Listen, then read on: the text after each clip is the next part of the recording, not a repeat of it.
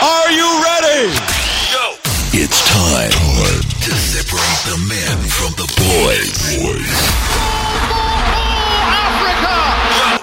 And get down to the business of sport right here on the world famous Ginger's Perspective. Hello and welcome to another edition of Football 2+3 on the Ginger's Perspective. Remember to check us out on csduplessis.co.za and find us on cliffcentral.com. So you can find us on the podcast page there. Before I introduce Mo, it wouldn't be justice, it wouldn't be fair if I didn't start off Football 2+3 this week with a song very familiar to Liverpool fans.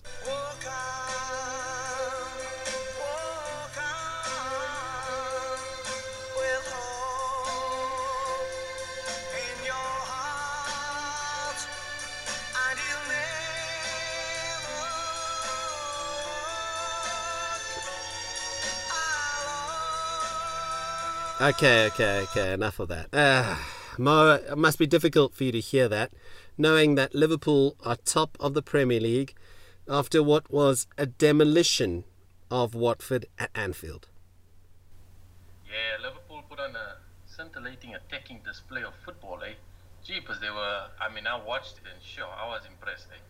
That intensity, the hunger, the goals from all over the pitch, eh? It's just not like one player getting all the goals. It's everyone getting in on the action.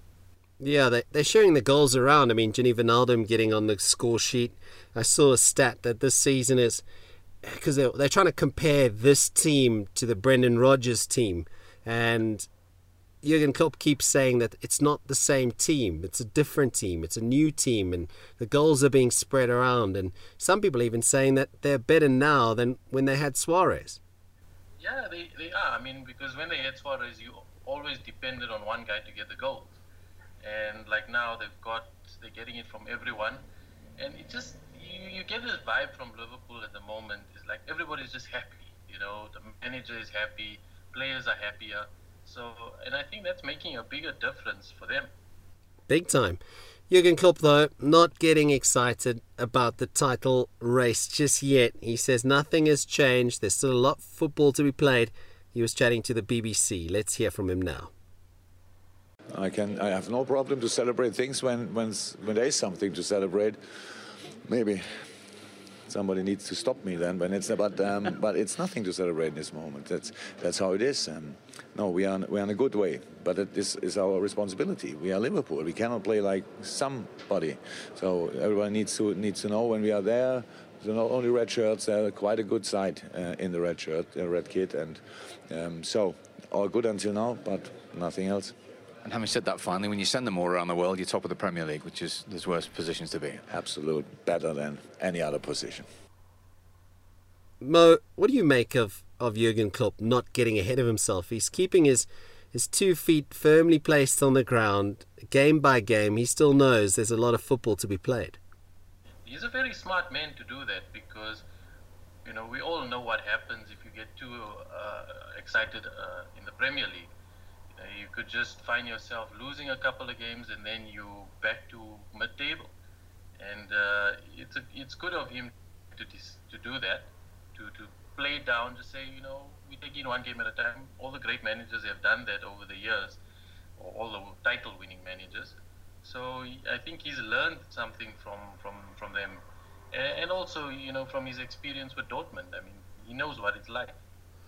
Tell me, though, I know you're a Manchester United fan, but I would quite like to see Liverpool win the title this season. And I know that's blasphemy in some parts of England and the world who support the Red Devils, but I really would like to see Liverpool win the Premier League this season. You agree with that? You think they could go all the way, and do you think they would be deserved title winners?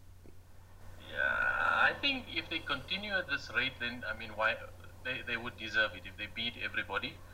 And, I think that after this international break, they could be at the top for a while, looking at their run of fixtures. They've got Terry Payne's old team, Southampton. They've got Sunderland, Bournemouth, West Ham, Middlesbrough. And then I think they play Everton just the last day of the year. So, they could be there for a while. I can't say I want them to win the league. It's nice to see them to have this supporters every year saying, just watch us next season, we're going to do it. I wouldn't want it to end, but I mean, it's been long overdue, and they're one of the great European clubs, and not to win the Premier League is a big thing for them. There could be an argument coming from Stamford Bridge, from a manager who seems to have turned Chelsea around, and Antonio Conte. Chelsea were outstanding, 5-0 over the weekend, and I've got to give you credit on this. You called it. Yeah, I mean, Chelsea hammered Everton. And I don't understand how Everton conceded 5 and they played with 5 defenders. It's just, maybe Koeman got it wrong in playing 5 defenders. Could have maybe packed his midfield a bit more. But Chelsea on the day, just like Liverpool, I mean, they were just top notch. You couldn't beat them. Conte has come out and said that Eden Hazard is the complete player. So, I mean, having someone like that in the side playing for you, you would have expected more from Everton. I think I'm a little bit disappointed. They just showed maybe a little bit of a soft underbelly when things were looking good. And the question is, where was Romelu Lukaku? Did he even play? Yeah, they were totally out of it. I don't know what happened to Everton. It's not like they had hangover from Champions League or European football. They just didn't turn up on the day, and that happens in the Premier League. It's on the day if you don't turn up, the other team's going to smash you. But Chelsea's run of fixtures looking ahead, they don't have the easiest games. They've got Spurs and Man City, one after the other. They've got Middlesbrough and they've got West Brom. So, and West Brom picked up a good victory over Leicester and beat the champions. So that's right. Chelsea might just find it a bit more harder than Liverpool. Let's see what happens. Plenty of football. You've got to love the Premier League because anything can happen. Let's hear now from Antonio Conte talking to the BBC about his team's efforts midweek, how the hard work is finally paying off. You show the work that we are doing during the week is important. For me, it's very important, and I'm pleased above all for the players because they deserve this because they show me every day great commitment, great work rate during training session, and I can tell that we are working very hard. But when you have this type of game, this result, I think that is fantastic. All right, Mo, that's Chelsea in the bag. The hashtag was trending over the weekend. It was NLD, North London Derby. At the end of the day, though, you've got to think Arsenal dropped points. I think Spurs held on. It was a cracking game of football. If you're a neutral fan, it was awesome to watch because it was end-to-end stuff. Chances both sides, the keepers pulling out the stops. At the end of the day, you've got to say, though, Pochettino will be the happier of the two managers. I don't know if he'll be happier. Arsenal sort of disappeared in that second half. Chamberlain was horrible. Giroud didn't really do much. Walcott had a good first half. I mean, he hit the bar twice. Yeah. The Spurs, I think, they came in with a plan and they executed it. I don't think the fans might not be happy. I mean, who wants to draw against your biggest rivals?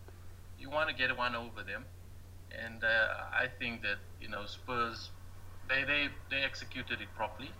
Arsenal could have won it, but it's the Premier League. Well, there was one point where Janssen had a shot and he shinned it, and that should have been all she wrote. Good night, nurse. And Spurs would have come away with 3 points at the Emirates. So at this point, 1-1 it finished, and I enjoyed the game, thoroughly enjoyed the game. But as you say, Spurs fans probably won't be too happy. Arsene Wenger, speaking to the BBC after the game, said Arsenal were nervous.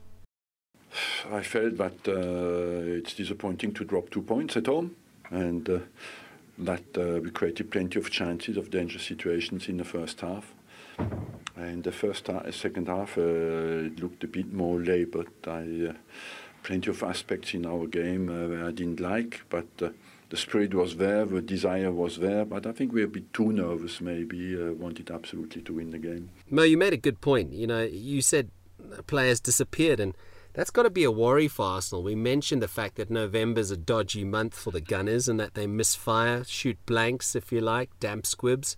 I'll stop there because I know the Arsenal fans will be very upset right now. But it is a concern that your team disappears. Players in particular go missing. Even Sanchez, I mean, he was our big fantasy pick and thinking he was going to do well. And he wasn't much in the game, eh? No, he wasn't. His normal creative self. And that was maybe why it was a bit disappointing in that he wasn't the main guy of the match. I think Arsenal definitely need to look at another striker in the January transfer window if they're going to mount a serious challenge for the title. A team that looks to have eased the pressure off their managers, Manchester United, after a barren patch, shall we say, and Zlatan Ibrahimovic not scoring for over 560 minutes of football. The man who claims to be the god of the Premier League, Zlatan himself, scored, and in the process, 25,000 goals have now scored in the Barclays Premier League. So, Manchester United back on track, or is this just a sort of lull period? What's your take, Mo? I think that, you know what, they were decent in the game against Swansea. But you shouldn't get Swansea. They're not exactly top mob these days. They're rubbish. They're down in the they're shit. Yeah, they're rubbish. Let's call a spade a spade. Yeah. You know, you should be beating them by more than 3-1. And you know, something about Mourinho doesn't sit well with me these days. I don't know if you've noticed. He's always looking depressed and sad. And you know, even when they showed him, like every time they scored, when they showed him, he was like, you know, no passion, no nothing. Just, oh, okay, go. I don't know, maybe it's because he's missing his family, because they're in London and he's in Manchester, or maybe somebody ran over his cat. So, Let's hope not. Let's hope not. He makes that statement about certain players and accusing them of lacking like toughness or something like that. I think he was, you know, taking a pop at Smalling and Shaw. Yeah. Made him change his whole defensive lineup. But that's like uncalled for. If you know, you're the manager, you want to build a bond with or relationship with your players, like what he did when he got his, the Chelsea job the first time round. He had that bond with them, and that's why. And he always seemed happier. Now he just seems depressed. Yeah. I think that's the biggest problem, is that he's not feeling the sort of, the passion like Conte and maybe Klopp. Yeah, I like to see a manager get excited when his team scores. I like the whole blue steel thing doesn't work for me, and I just wonder if Mourinho hasn't lost the change room to a certain extent, and that he's feeling, yeah, fine, it's the biggest job in the world in terms of club football, but you've got to show some emotion. Come on, man. So you're happy for your...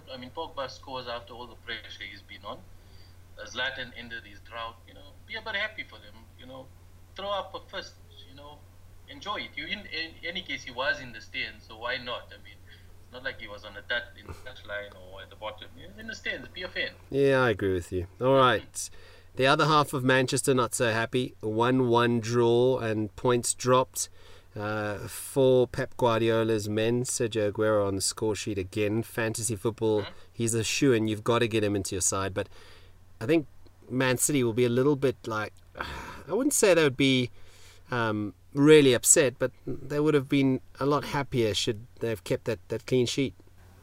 I think Pep made a bit of a blunder by taking out Aguero, subbing him in the match. In the Premier League, you don't take off your key striker till the game is over, and especially if he's fit and if he's able to play on, because you never know. Middlesbrough scored like in the 90-something minute, and you may need your striker if they equalize late or something like that. Yeah, it is a tough one. If we look at it, all the English teams in the Champions League all drop points this week. Exactly. They could be fatigued, they could be tired, I don't know. That's a very interesting point. Maybe, as you say, Liverpool not having that sort of Champions League responsibility, not the end of the world for them, and is boding well for their title push. Quickly, fantasy football, it's a weekend I want to forget. It was shocking for me. I'm gonna have to rethink my side. But Jermaine Defoe, Sunderland's first win in a long time, proving to be worth his weight in gold in fantasy football. Yeah, he was. And I mean, there were some other odd results. I mean, Leicester, the champions, got beaten. Hull City also picked up a win. Yep. Hull beat Southampton, I think it was. That's right. Not too bad. So I think a lot of fantasy league players suffered this week, unless they had the likes of Eden Hazard or Sadio Mane or whatever. So a lot of us was struggling this week. Let's take the international window to regroup. Please don't retire just yet. Don't throw the wild card in just yet. Let's just see what happens. But anyway, Mo, let's leave it there. Remember to catch us at Football2+3 on Twitter, cs2+c.coza is where you'll find us on the Ginger's Perspective, as well as cliffcentral.com. Mo? As always, be champions. All right, that's where we'll leave it. We'll catch you after the international break for more Football2+3.